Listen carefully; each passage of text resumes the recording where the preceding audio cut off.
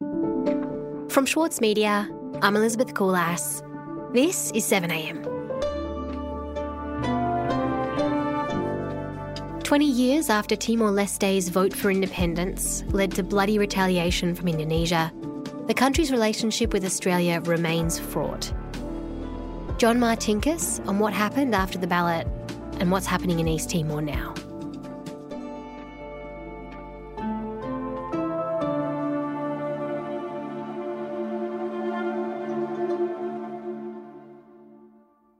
Do you want a pen or a piece of paper or anything, John, or is it all... No, I've been thinking all morning about what I'm going to say. Because, John, you've been a very long time foreign correspondent across many parts of the world, not just East Timor. I basically started reporting foreign news in East Timor in about 95, and then after that I went to Aceh, then I went to West Papua, then, of course, I went to Iraq. John Martinkus is a foreign correspondent.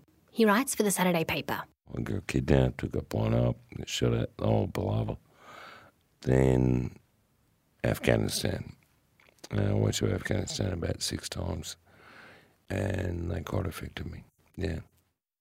John, you recently attended the celebrations for the 20th anniversary of East Timor gaining its independence from Indonesia.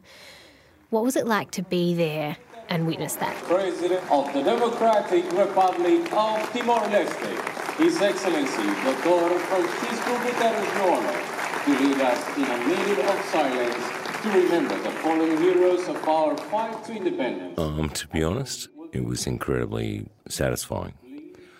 The Timorese people, they've created their own country, a very united and very forward-looking people, very strong.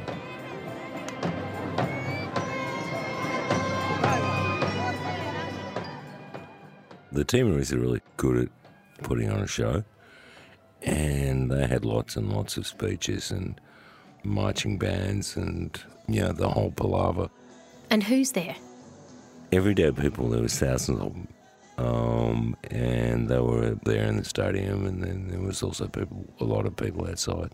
And it was great. I was very lucky because I was able to see some pretty top-level guys who I'd known throughout the struggle, throughout like the mid-90s and all. Back then they'd been just like guys in the jungle fighting, and now they're the leaders. They've got their country back.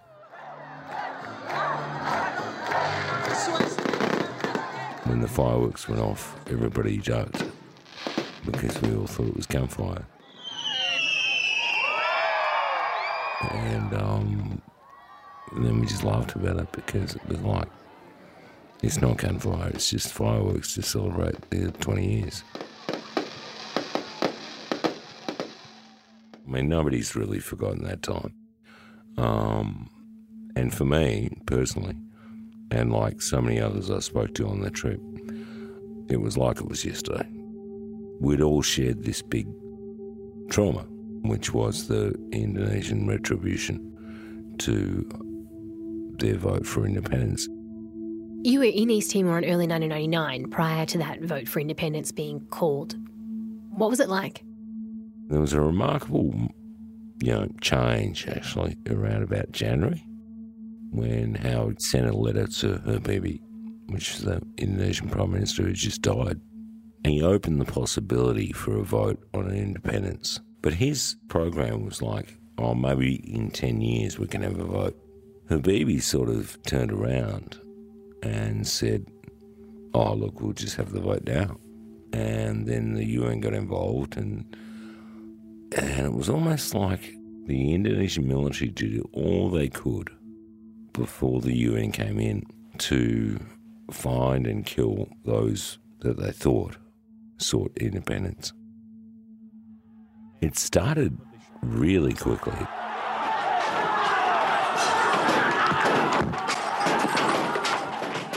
So, John, it was announced on September 4th, 1999 that almost 80% of East Timor's population had voted for independence.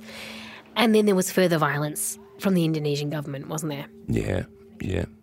As journalists, we had access to documents that were leaked to us about the Indonesians' plans to carry out this operation of retribution, they called it. And it basically detailed what they would do, which was they would depopulate Dili, they would depopulate Bukavu, they would depopulate all the major towns. And that's exactly what they did. They drove around in trucks and they shot at everybody and made them get on the trucks and, and took them over the border to West Timor, or they put them on boats or whatever. But they pretty much moved probably about 60% of the population of the country. All my sisters stay in Dili, but I do not know their situations. Do you think they are alive? I do not know. They are alive or not alive or died, I do not know. It was a terrible experience. You couldn't do anything because these guys were pointing M16s at you, So you had to do what they said. And often we couldn't even really report it because no one was interested. I was pitching stories to like the Sydney Morning Herald, The Age, whatever, and they weren't picking them up. It was very frustrating to have to witness that and not be able to report it. And John, this came after decades of violent occupation. In the 24 years of the occupation, there's been many estimates thrown around, anywhere between 100,000 to 300,000. But the fact is, we're talking about a third of the population. Everybody's lost somebody. Everybody has lost a family member or a close friend or whatever. And what about the scale of the violence that immediately followed the vote for independence? Yeah, look, the UN says about 2,600 were killed after the ballot was announced, which I think is about right. But also what they don't put into that equation is the amount of people who killed before, because the violence really started in about late 98. Yep. And there was massacres in Sawai, there was massacres in Kasa, there was massacres in Lakesa. It just went on and on and on. We'll be right back.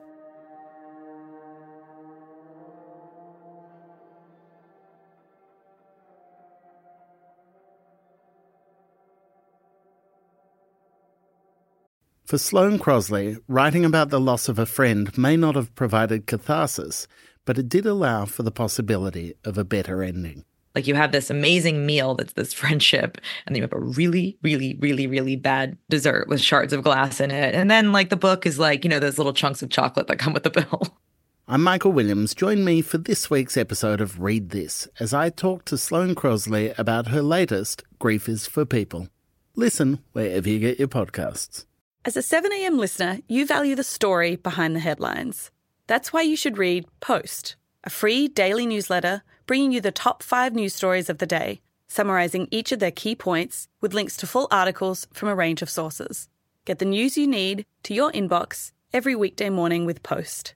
Sign up at thesaturdaypaper.com.au/newsletters.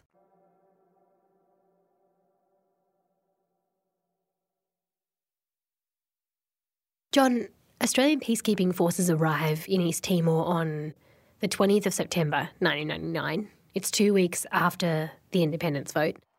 That's right, yeah.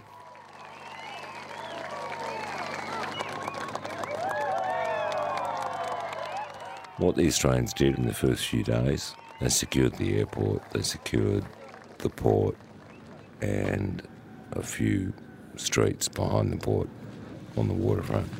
Yeah, you want to open up your bag, mate? Open her up. Okay. But they only secured a tiny part of the capital. And what was going on in the rest of the country at the same time was there was still 16,000 Indonesian soldiers there, and there were still militias and there was still police, and they were kind of in a bit of a desperate situation in that they were trying to sort of shoot their way out. The Indonesian forces? Yeah. I remember going back to West Timor probably about a month or so later, and it was awful.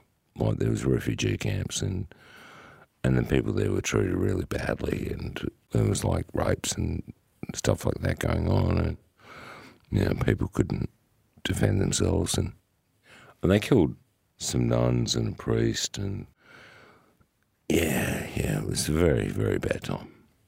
It was kind of like this just absolute vacuum of authority. And the Australians did restore order. They did do their job, and they did do a good job. And, all credit to them. But it just took them a while. As a journalist there, we had been calling for like a year for armed intervention.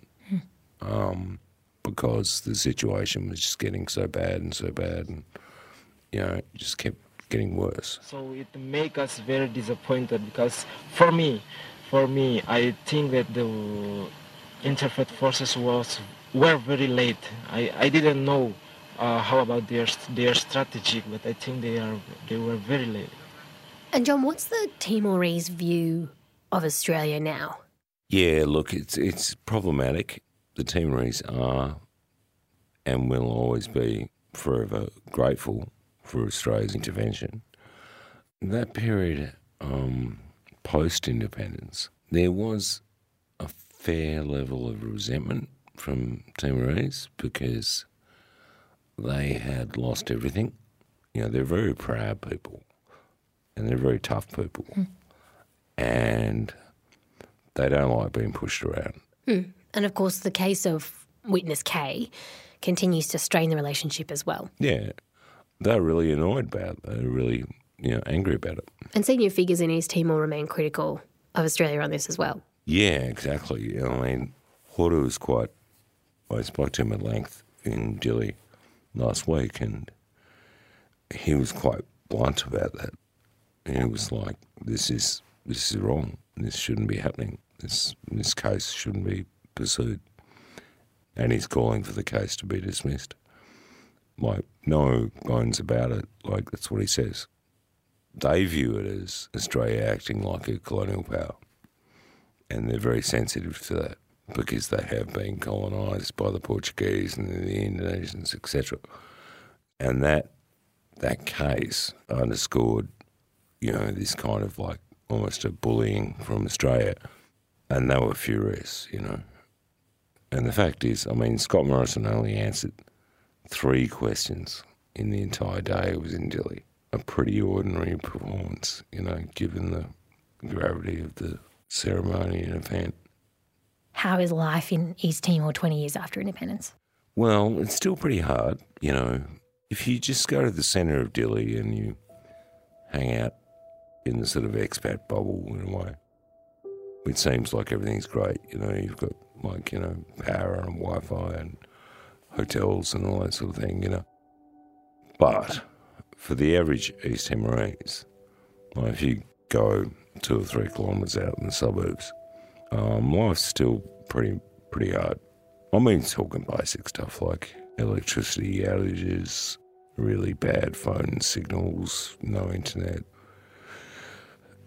no hot water, no reliable, clean water that you can actually drink. Just simple stuff like that.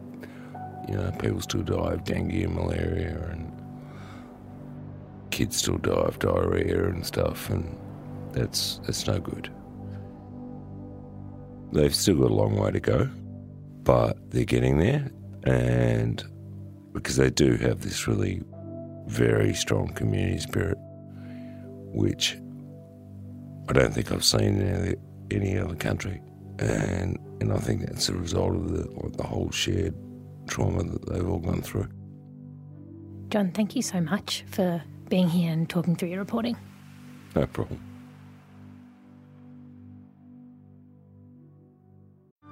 Mahler's music embodies the very essence of humanity. Experience his epic Song of the Earth with the Australian Chamber Orchestra, Richard Tognetti, and internationally acclaimed opera stars Stuart Skelton and Catherine Carby.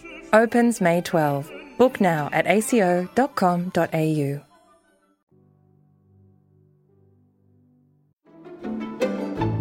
Join Richard Tognetti and the ACO for a bold and intrepid 2022. Featuring a live national concert season, their acclaimed on-demand film series ACO's Studio Casts, and exciting programs from their new home in Sydney's Walsh Bay.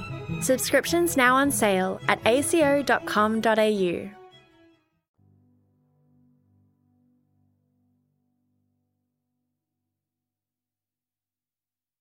Elsewhere in the news, in New South Wales, a spill motion against Premier Gladys Berejiklian was cancelled after being brought by 3 MPs angered over the state's abortion reforms. At the same time, New South Wales Sports Minister John Sidoti has stood down from Cabinet ahead of a potential investigation by the Independent Commission Against Corruption into his property interests. He denies wrongdoing. And a class action lawsuit will be launched against the Commonwealth over the robo-debt collection scheme. Run by Gordon Legal, it will argue that the Commonwealth unlawfully seized money on the basis of a flawed algorithm. The action was announced by Bill Shorten from his role as Shadow Minister for Government Services.